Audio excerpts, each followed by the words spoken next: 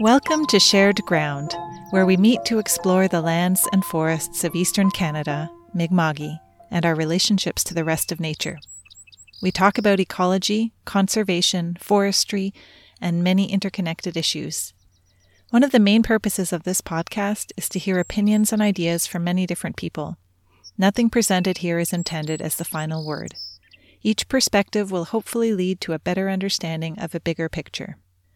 I am Amanda Bostland, and I am in search of ideas, practices, and attitudes that offer mutual benefit for humans and all species for whom these lands are home. I believe in the importance of finding shared ground, where as humans we can live well and meet our needs while contributing to thriving forests and the well-being of all the incredible life we share this planet with. Recently, an event was hosted to launch a campaign called Save Our Old Forests, or SOOF, sponsored by the Arlington Forest Protection Society. Delicious food was provided, there was a silent auction fundraiser, talks by biologists Donna Crossland and Bob Bancroft, and an introduction to the campaign by Rob Bright. The place was packed, and I felt a great sense of hope and renewed energy to be surrounded by so many thoughtful people working towards a healthy future for our forests. The event took place in Bridgetown, in Annapolis Valley, also in Keswick District within Nova Scotia, which is part of Mi'kma'ki, the unceded and traditional territory of the Mi'kmaq people. This Shared Ground episode is part 1 of 3 about this campaign. This first episode features an interview with Rob Bright, one of the people behind the Save Our Old Forests campaign. You'll hear short clips from Donna Crossland's and Bob Bancroft's talks, and then the next 2 episodes will feature their full talks. So if you haven't already, please follow Shared Ground wherever you get your podcasts so you don't miss what's around the bend. So, to get us started, here is a recording of Larry Powell live at the event, sharing the inspiring story of how the Arlington Forest Protection Society got started, and introducing Rob Bright. From there, you'll then hear a short recording, which was part of Rob's talk.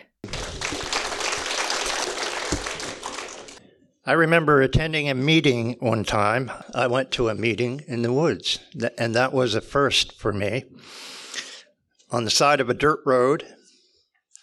And we all sat on the ground on moss and rocks and roots. Rob and Laura Bright were there, and their concern was the potential clear-cutting of 50 or so acres in a water-sensitive forest that was up the hill from them. They and others ended up protecting the forest by buying it from the guy who was going to clear cut it.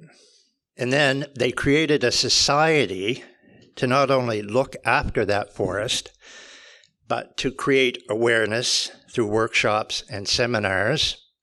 And this is a result of that, because the Arlington Forest Protection Society is hosting this event. So I'm going to introduce you to Rob Bright. Rob spent the early part of his career working with street youth in downtown Toronto before becoming a social researcher, studying harm reduction with injection drug users. So already, here's a man with a social conscience, a man who's passionate about what he does. After a few years, Rob switched things up and went for chef's school. That's why you saw him in the kitchen. So it was there that he found a passion for food and following food from the farm to the table. And you know how things go. You get into one thing, it takes you to another thing. So that led him to learning about industrial agriculture and its impacts on the environment and climate change. Rob and Laura made a move to Hampton in 2018 to follow their dream of growing and raising their own food, which they do. I've seen their dining room table completely filled with potatoes that they just dug from their garden.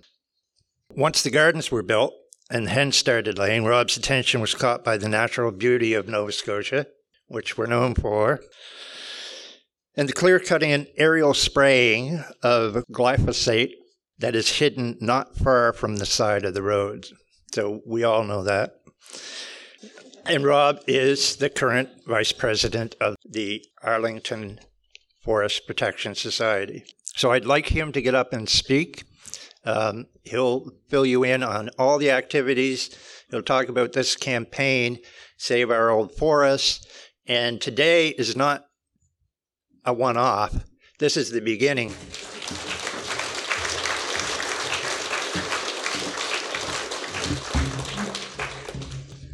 Well, thank you very much. We're a little overwhelmed at how many people showed up today, and we're really glad we switched halls because the first hall we had booked would only hold 60 people, and so I've been told there's about 180 who showed up today. So that's amazing. So why are we doing this campaign? The Save Our Old Forest campaign has one simple message. Old forests are critically important to nature and wildlife and habitat, and therefore they're critically important to us. All of us. We don't have much left, so we need to protect the little bit that remains. The good news is that the province of Nova Scotia has made a legal commitment to protect 20% of lands and waters by 2030. To do this, they will have to add 330,000 hectares, about 815,500 acres, to protected status. And that has to happen over the next 7 years. Fortunately, there's enough land to do this, with plenty left for forestry and other uses. The bad news is that the remaining old forests will be gone before they can be protected, unless we do something about it. The Department of Natural Resources and Renewables acknowledges that they don't have enough people on the ground to properly identify species at risk, habitat, and old forests. People want to help. People care. Especially people in rural areas, in rural communities who can see what's happening around them, where they work, where they live, where they play. And here in Annapolis County, citizen scientists are already documenting at-risk lichens and other species at risk on Crown land. I'd like to take a moment just to talk about Crown land and what we mean exactly when we say save our old forests. We recognize that Crown land is the unceded and ancestral territory of the Mi'kmaq people. We also recognize that around the world, lands stewarded by Indigenous people support more wildlife and nature and more habitat than lands that are stewarded by non-Indigenous people. Therefore, we support Indigenous-led efforts to protect Mother Earth, and as settlers, we are trying to do our part to halt the damage that is still being done to the remaining forests, treating forests not as resources to be owned and used however we please, but as relations is an important step. So when we say save our old forests, we include all of our kin, both human and non-human. We have a great deal to learn, and we welcome opportunities to educate ourselves and to work with the original stewards of Mi'kmaq. So let's look at the area around Goldsmith Lake. This is an example of an area that should be protected and how we can be better stewards of Mi'kmaq. Last year, DNR posted plans to log the 464 hectares, around 1,146 acres around Goldsmith Lake, despite the fact that a proposal had already been submitted to protect the area. Citizens followed the department's processes and submitted comments through the proper channels, noting that this area should be protected. The plans to log were approved anyway. Since then, citizen scientists have been going to the forests around Goldsmith and have documented 17 species at risk in and around all the cut blocks. Because of their efforts, the logging in those cut blocks is now on hold, with plans by the department to review the treatment of the entire area. Unfortunately, the damage was already done when a 100-foot wide by 2-kilometer long area was clear-cut to put in a logging road, the equivalent of 6 hectares or almost 15 acres. Fragmenting the forest like that damaged it as a wildlife habitat and threatened several of the species at risk, species that were documented as the road itself violates the buffer zones that DNR requires when species at risk are present. Clearly, the process to determine where harvesting should be allowed is not working. There is a better way, and that is what the Save Our Old Forest campaign is all about. As I said before, the government has legally committed to protect 20% of the lands and water by 2030. But right now, they only have a plan to make a plan for what should be placed under protection by the end of 2023. Meanwhile, old forests in Nova Scotia are at risk of being logged, just like the old forests at Goldsmith Lake. We need the government to act on its promise to protect in a way that is practical, sensible, and timely before those old forests are gone. In 2003, there were only about 1.5% of our old forest left in Nova Scotia. And it's really difficult now to know how many are left from then. That was almost 20 years ago. We can't afford to wait for the government's plan to make a plan by the end of 2023. We have a few different strategies here to hold the government accountable, and we need your help to make this happen. So how can you help? The first thing you can do is sign the petition. The MLA for Annapolis County, Carmen Kerr, has agreed to table the petition on behalf of his constituents and present it at the legislature at Government House in Halifax when we're ready. Thank you for doing this, Carmen.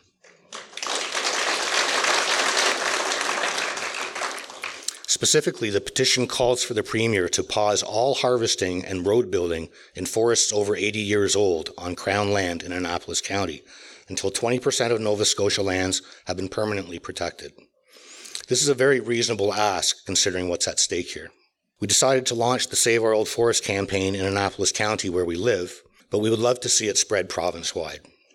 We have developed a toolkit to help people in other counties take up the campaign, so if you live in another county and you would like to get involved, please contact us. We're here to help you.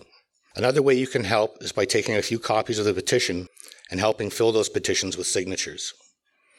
Get your friends, family, neighbors, co-workers, colleagues, get them all to sign it and collect as many signatures as you can and as soon as you can.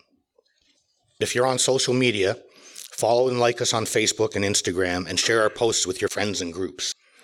And if you have a business or you belong to a non-for-profit, consider letting us use your logo on our website as a Save Our Old Forest supporter. We have 29 supporters already, and we're getting more every day. And we would love to add your logo to our website. There's power in numbers, and every show of support counts. And finally, you can help by coming out to other Save Our Old Forest events. We have an arts and science event called For the Love of Lichens and Old Forests that will be exhibited in Arts Place in Annapolis Royal through May and June.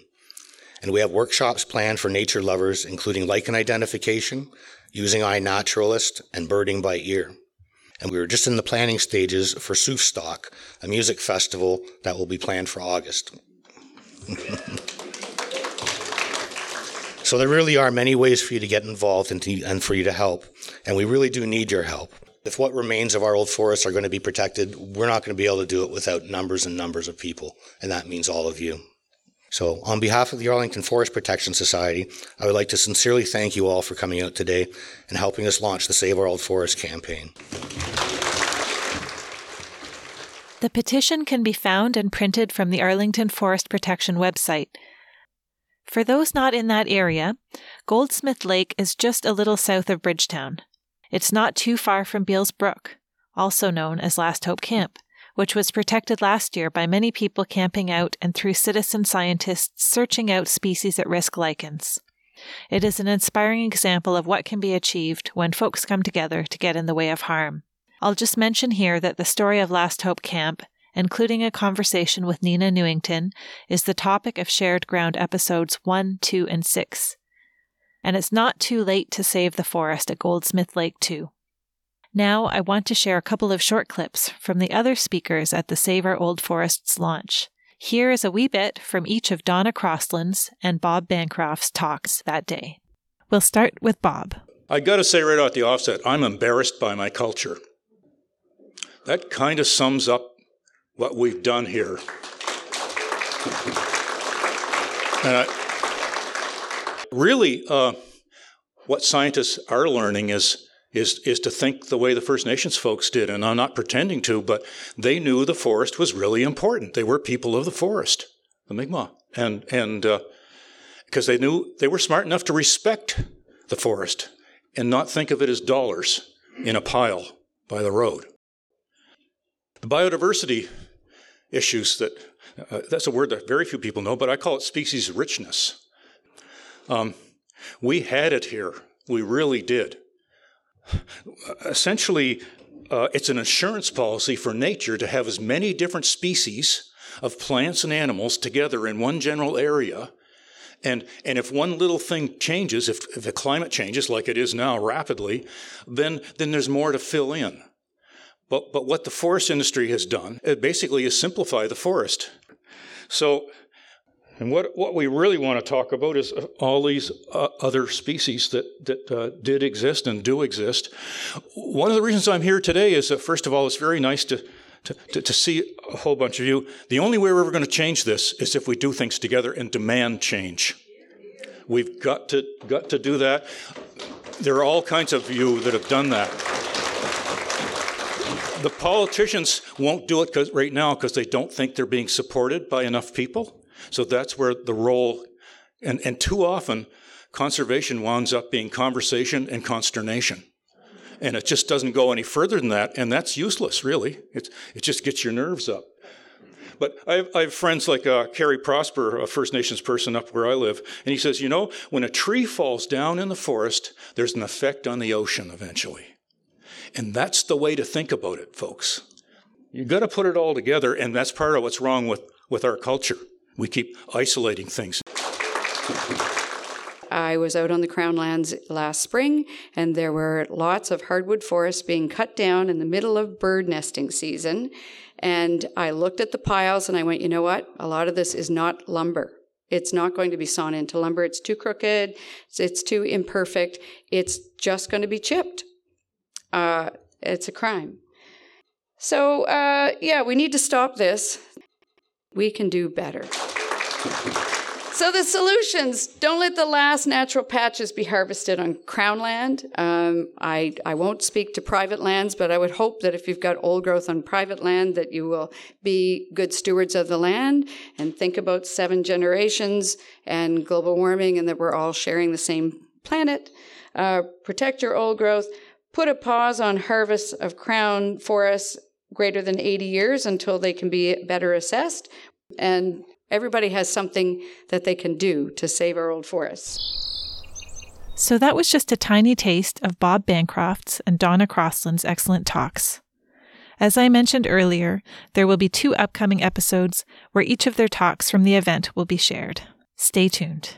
After the event, in spite of having had a very full day, Rob Bright met with me to talk about the campaign and related thoughts and ideas.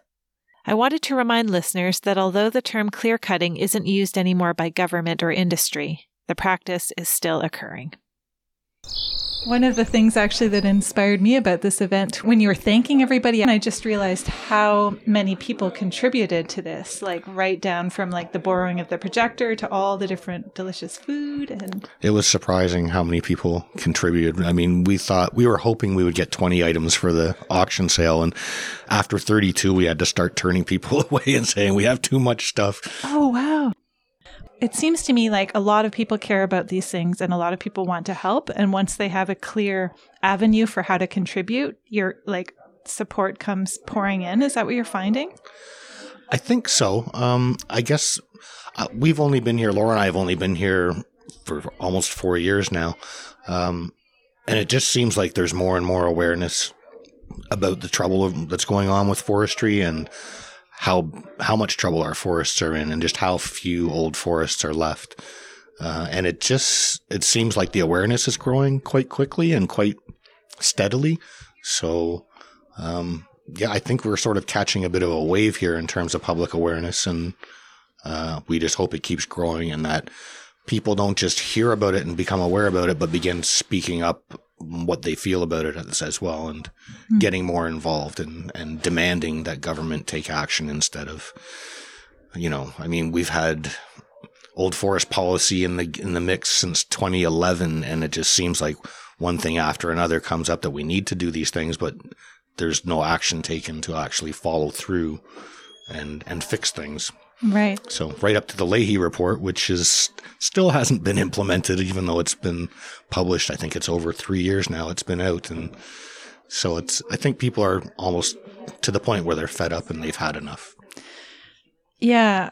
For me, I think it was sort of like a realization at some point where, oh no, we can't trust, like the government isn't doing what they're supposed to, or, the forestry companies are breaking laws and no one's enforcing it, like the Migratory Bird Act that's been in existence since 1917 and that still forestry is happening during the times where birds will be harmed. Like just the fact that those things happen, and the fact that it seems like it shouldn't be the people's job to make sure these rules are being followed. But then when you realize, oh well, they're not being followed, and then you feel like you have to do something about it.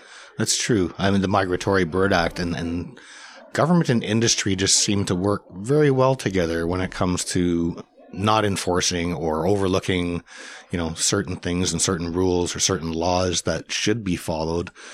So the word incidental take is the word that government uses when they say, no, we can't get in the way of industry because here it's, incidental take is just the birds just happen to be there when we cut down their forest, and the nests just happen to be there in the ditch when we're clearing the ditches for the, after the spring. So I know Bev Wigney, who's a bit of a hero as far as being an ecologist and nature person here in Nova Scotia and in the Annapolis Valley. She has been screaming blue murder about this for years. And I think people are finally listening, and people are finally getting fed up and recognizing that government is shirking its responsibilities and not enforcing regulations or enforcing laws, or if someone is caught doing something wrong, it's a bit of a slap on the wrist and a minor fine. That means business as usual as far as industry is concerned. Maybe if you could tell us sort of the story of, so this event, Save Our Old Forest, was a launch of this campaign. Maybe we could just back up a little bit, and if you could tell us sort of the story about how that started. Well, I've known Nina Newington for, it's going on 4 years now, and I know her passion for protecting nature and protecting wildlife and habitat. And it's really her brainchild, the Save Our Old Forest campaign. She was the one who came up with the name, the idea, and we were talking, Laura, myself, Nina, and Debbie Stultz-Giffen, how could we really bring this forward? And Laura and I both sit on the board for the Arlington Forest Protection Society, and we thought, with some sponsorship from a nonprofit, maybe it would carry a little more legitimacy than just regular citizens trying to do something on their own. So we talked to the rest of our board, and they were happy to go forward with it. We came up with some money to help sponsor, just get it off the ground to begin with. Some budget money, a bit of a donation, and some fundraising possibilities that we could follow up with. We all recognize that forestry in Nova Scotia is a bit out of hand and has been for a while in terms of espousing ecological forestry and saying that they're being environmentally good stewards when their actions say the exact opposite. So we've all been really, really passionate about trying to get something done. So Arlington Forest Protection Society really seemed like a logical step to take in terms of sponsoring the campaign. And how did that society start in the first place? All of the members that are board members right now, we all live on Hampton Mountain or in Hampton. And one day we drove down the road coming back home, and we just saw 100 acres of land being clear-cut over about a week it took them to do. And it was just devastating to drive by that every day. So when Olga found out that the property next door to her property was being clear-cut, she was beside herself with grief and frustration. And she posted on Facebook, what am I going to do? What can we do? And the first thing I thought was contact the owner and see if he'd be willing to sell. And Olga said, I'm on it. And she's been good friends with Chris since Chris was a young girl. I mean, Chris calls Olga Oma, which is grandma, and that's kind of what their relationship has been. So Chris went and met with the owner and negotiated a deal where he would be willing to sell it and save the forest, and then leave it up to us to try and raise that money. So that's what we did, and it was over several months that I think over 215 or 20 people ended up donating, so that we ended up I think we raised, it was in the neighborhood of $93,000 to buy that 47-acre piece of land. And that's kind of how it started. And so, yeah, just a group of people seeing something that didn't want to happen, didn't agree with, didn't match up with your values, and you found a way, like found your own solution, basically. We found a way. I don't know how to explain it, but all of these people came together and said, we're going to donate money to save this piece of forest. And, here we are. And so we thought we better put this forest into, register it as a not-for-profit and continue on the good work and run workshops out of it. And now the forest is called the Arlington Teaching Forest. And we have people come and do mycology workshops and tree identification workshops and bird workshops. And so it's just kind of expanded into kind of a public education and awareness society and all about nature and ecology and forest protection. And so I guess we're only 3 years old, so it's kind of moving quickly the first year we had 1 workshop. The second year we had 6 workshops. This year we have 15 workshops scheduled, and it just keeps kind of growing it's quite exciting. Yeah, well, it's neat, isn't it? Like, it started with that, and then like you achieved your initial objective, and then it just, you kind of built on the momentum of it, and all sorts of other things now are happening sort of with that as the base. Yeah, we definitely did. We started with, actually, we didn't even know this is what we were going to become. We just the initial goal was to save the forest. And that was kind of, I think, all that any of us had in mind. And we had no idea we'd be running this many workshops out of it, or attracting this much attention, or getting involved in a campaign like the SOOF campaign. And that's all just kind of snowballed and happened on its own somehow. Yeah. I believe that most Nova Scotians probably don't want the forest to disappear. They don't want the forest to be poisoned.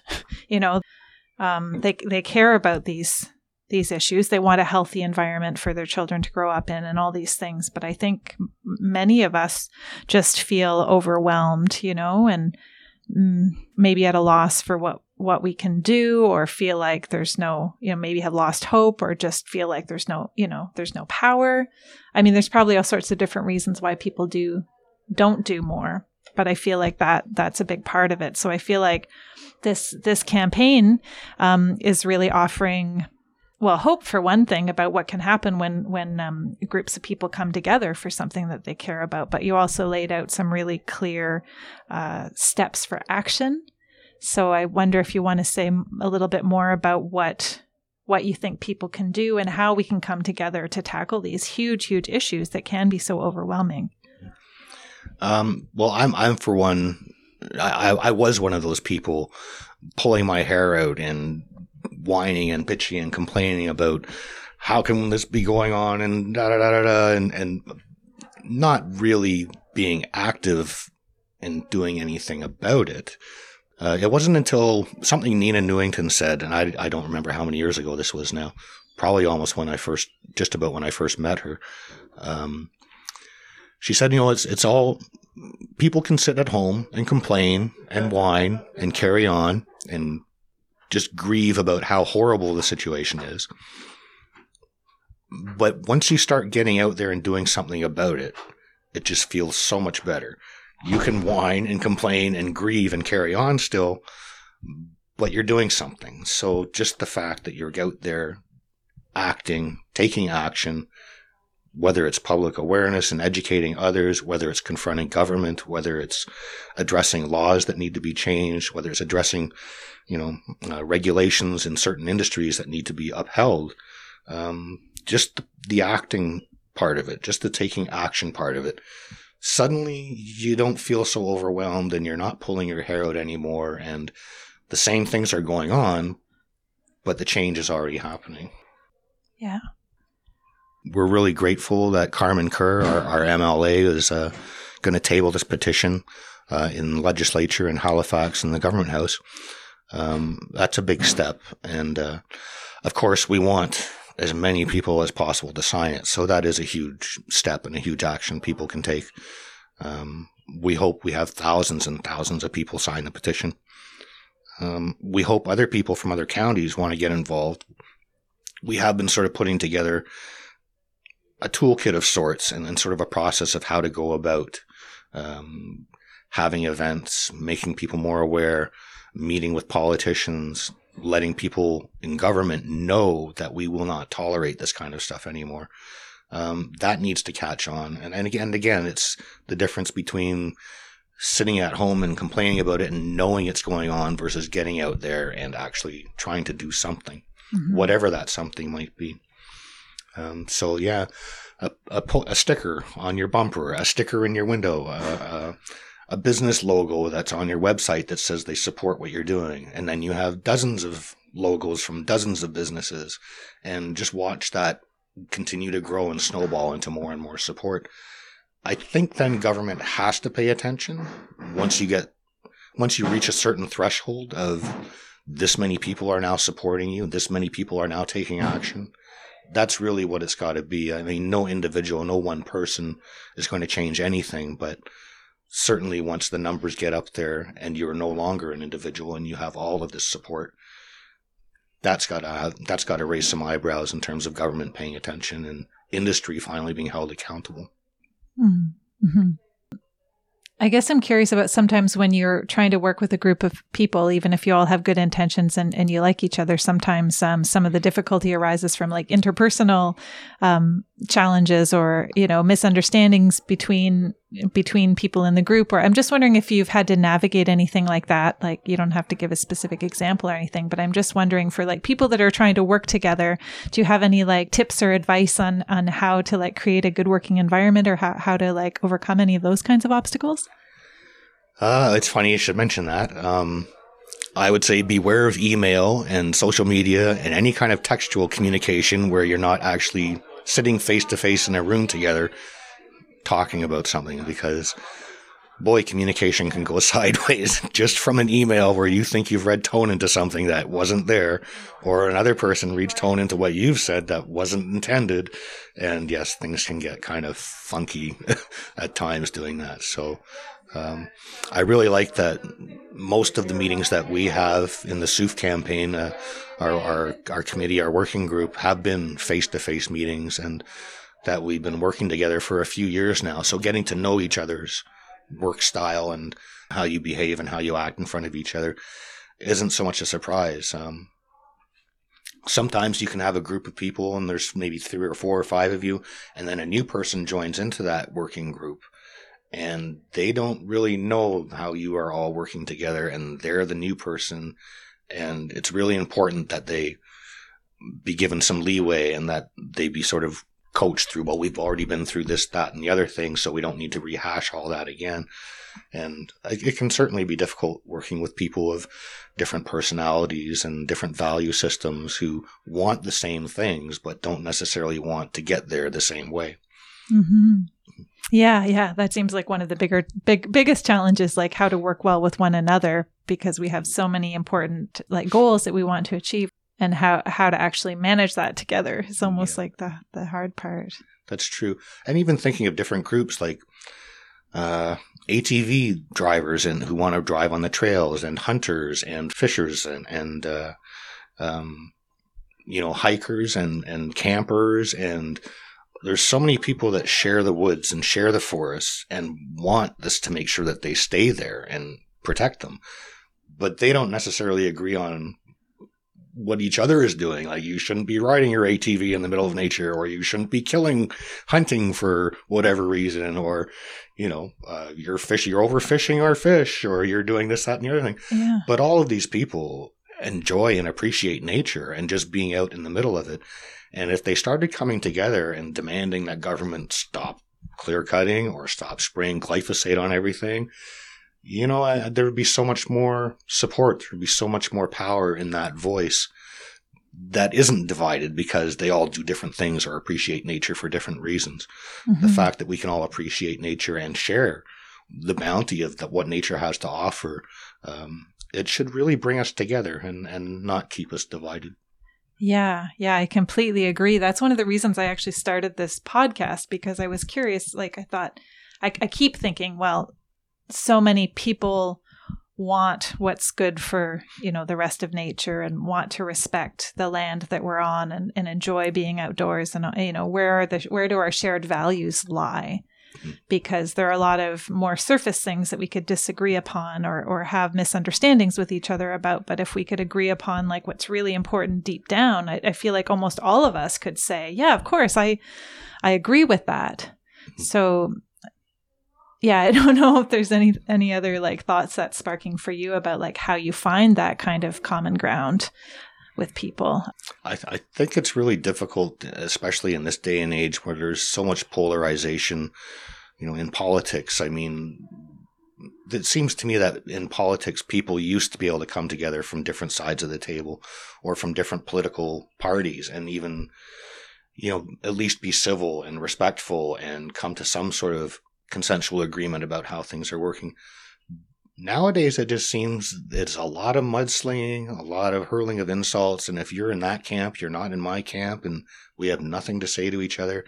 And I think that's terrible for our political system, also for the way we live in our own regions and areas.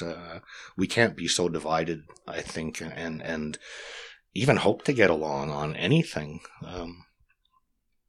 It's a bit gloomy, but I think there are ways. I mean, no one wants to see the planet be destroyed. No one wants to see climate change meet its full spectrum of like, we're really on a bad path here and where we're going is not good. But certainly, I mean, I think most people, regardless of what political party you belong to or what political values you hold, most people agree that what we're doing is not good and that things need to change. I don't think we've agreed on how we can make those changes. We know that the climate crisis is also a biodiversity crisis and that we're losing more and more of nature the longer that we go down this path.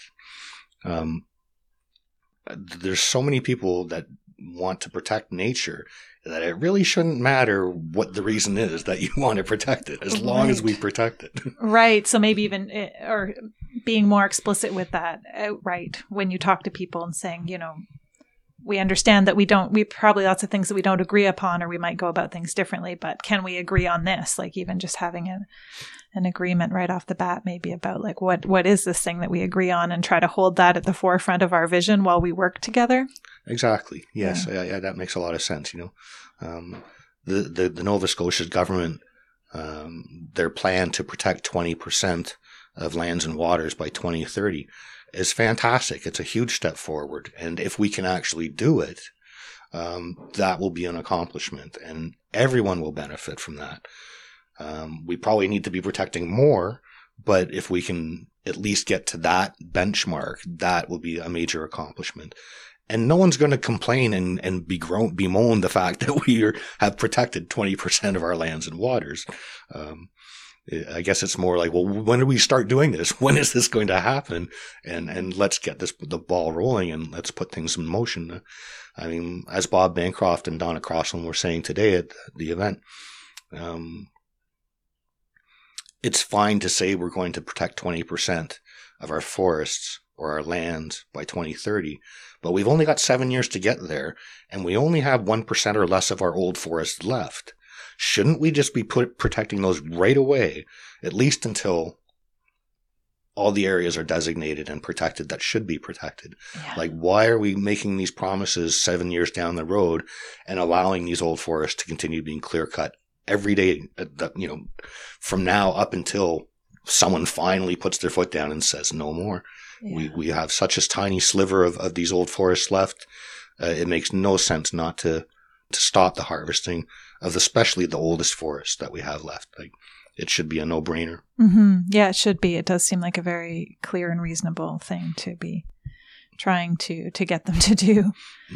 Mm-hmm. One of the things that really struck me from the presentations today, and I've thought about this before, as I think lots of people have, but I think Donna Crosland said, she was talking about that the forest doesn't even belong to us, this crown land. It isn't our land. I mean, it is our land in the sense that you said, and I love that distinction too, where you said the land belongs to all of us, including all the other species. And you were talking about the Indigenous management too of internationally, the lands that are managed by Indigenous people are much better protected than the lands that aren't, which of course makes sense. Mm-hmm. We clearly haven't, as settlers and colonists, we really haven't met our end of the bargain in terms of what was supposed to have been agreed upon, how we were supposed to get along with Indigenous people in Canada or Mi'kmaq people in Nova Scotia. We clearly haven't lived up to our end of the bargain. Mm-hmm. The level of distrust and anger and mistrust on their part is 100% legitimate and valid and understandable. I don't understand settlers. I admit that a settler is a good term, a good name for what European descended people are here. But we seem to have, even many people have a problem with that distinction. And I'm not a settler. I've been here for generations. And it's like, yeah, but we're still here as colonists, as colonial people. We still, our ancestors settled here. And there were people here thousands of years before us who we have completely displaced. And if not, displaced to the point where, I don't think it's unfair to say what we've done is genocidal in terms of destroying their culture, in terms of taking over their land, in terms of displacing them and shuffling them off to other places that they didn't start out at. And I don't know. There's going to have to be a huge change in attitude from people who are not Indigenous towards Indigenous people, and understanding where that mistrust and anger comes from, because it is totally valid and totally legitimate. And when I think of this, just the common sort of sayings from Mi'kmaq people who talk about, we have to think 7 generations from now. Every decision that we make now, we should be thinking about how that's going to impact people 7 generations from now. Mm-hmm. I mean, imagine if we looked at forestry from that point of view. Yeah. We would not have a forestry problem. Yeah. Imagine if we looked at our waters and overfishing and polluting our lands and waters. We would not have those problems now if we followed such a simple concept as think about what's going to happen in 7 generations if we do this. Yeah, we would be much better off if the original people of this land were I mean, management is even a funny word, really. But if they were the ones interacting with the land and making the decisions about like what happens or doesn't happen, there's no question at all that we, like you said, we wouldn't have a forestry problem. We would have healthy ecosystems and healthier humans, and all sorts of things would be different. And I'm just wondering, like, neither one of us probably know the answer to this, but I'm just wonder how many of us would actually prefer that the Mi'kmaq manage the Crown lands. Maybe a lot of Nova Scotians actually think that's a great idea. I wouldn't be surprised. I mean, I think it's probably a great idea. I think it would be a lot better than what we're doing now. Mm-hmm. The other concept that Indigenous people here have, this idea that, trees and fish and land, they're not resources for us to exploit. They're our kin. They're our relations. Mm-hmm. We're so dependent and interdependent with them that, you should see a tree as part of your family, that you should see the land that you live on as, something that I'm not even sure how to put it into words. It just doesn't make sense to take our European colonial settler views of, resources are resources and they're there to be exploited and used however we feel fit. If we could just switch that mindset to, and I guess it's kind of like the think 7 generations ahead, if a tree is like one of your family, what's it going to take for you to chop that tree down? Oh, yeah. If fish and wildlife and animals are your kin, how are you going to view them in terms of resources? Like, you can't really look at them that way anymore. Mm-hmm. Yeah, and if they're not resources, and you think of all the other things that they do as part of our bigger family, that they help us with the air that we breathe, and they help from the climate becoming too hot, and they help provide homes for all our other family, like all of those things. Yeah. Yeah. The Western idea of like humans at the top of the food chain and everything else is below us versus the indigenous thing of a circle or a whole group of thing. And we're just one little dot within that circle. You know, we really are interdependent, and we don't stand above or outside of nature. We're natural beings ourselves, and somehow we fooled ourselves into thinking we're not, and we're above nature and outside of nature. And it's almost like the way we look at things is that we're divorced from nature, and nature is just there for us to use and dispose of as we see fit. And it can't be good for anyone. It can't be good for the health of the planet. It can't be good for the health of any individual in terms of their mental health. It's just not natural and normal. I mean, we are natural beings. Right, because we're also divorcing ourselves from our sense of belonging in the world that we live in. Exactly. Yeah. Well, just as we're talking about this, I'm thinking that so you had this little image of we're just a little dot, an interconnected dot, and we're certainly not acting like that. I guess I was just thinking that mentality that we were working from for a long time, where we did believe we were at the top and everything else was kind of below us, and that we weren't part of this interconnected system. That I think a lot of us believe now a more holistic view of who we are and our part in the greater life. But a lot of the systems that have come out of that type of thinking continue on. And some people still have that type of thinking and it continues on. But I just seems like more and more people now don't believe that anymore. But it's like the systems that we've created are just kind of gone crazy and have gotten out of control. So it's like sort of like a realignment or a rebalancing with what actually we believe, because I bet there's a lot of people that don't believe that anymore, like don't believe the things that have created the systems and the mess that we're currently in. Well, that is a huge question. I mean, the systems we've created for ourselves are, I guess if you go back far enough, are thousands of years old. But at the same time, human beings have this capacity to be very resilient and clearly intelligent, although you wouldn't guess it by some of the things we do. But I guess that's the hope, is that we are somehow going to change the systems we live in once I don't know how that happens, to be honest. Like, that's just a bit puzzling and mind-boggling. But clearly there are enough people who look at the systems we live in and say, this cannot last. This is not sustainable. This is not working. And what happens next, I don't know. And I don't know who does know, but certainly there are enough people thinking that this has to change. We can't keep going this way. Yeah. Yeah. Well, I think maybe it's always useful for each of us to remember that there are a lot of other people that care and that are trying to do things, and all the ways that people can contribute in different creative or seemingly small ways. And the more of us that do whatever it is that we do, obviously, the more that can shift over time. And so I feel like, your Arlington Forest Protection Society, like the story of how that started, and then what's come out of it, like what this campaign that you're working on, and just the different, all the different ways people can do things, whether it's starting up their own thing, like your group did, or supporting a group like yours that already exists in various ways. Like there's so many ways that we can all help and feel this like greater sense of human community too, when we come together to try to help solve some of the mess that we as a culture have gotten ourselves into.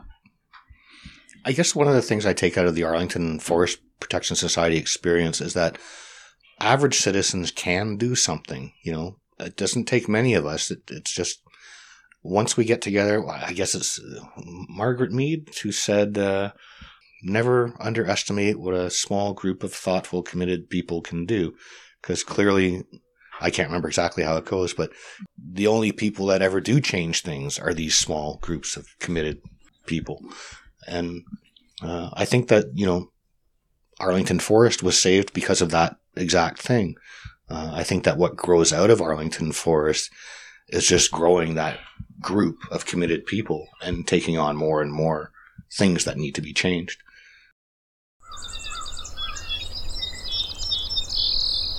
I just never tire of the reminder that each of us has the potential to contribute towards a better world, and that we can find strength in one another to do so. For all the details about the simple yet powerful actions that Rob mentioned to help save our old forests, see their website, arlingtonforestprotection.ca. As always, you can find all the links in the Shared Ground episode description too. It's a help to sign and gather signatures no matter where you live in the province, and if you were in a county other than Annapolis, perhaps you want to get a toolkit from them and protect the old forests in your area. And please consider supporting Shared Ground with a small donation. You can find a donate link on each of the episodes at the Shared Ground Captivate website, as well as at the bottom of the description of the podcast, where you will see a link to support the show. Any little bit helps. Thank you for listening to Shared Ground. Until next time, fellow humans.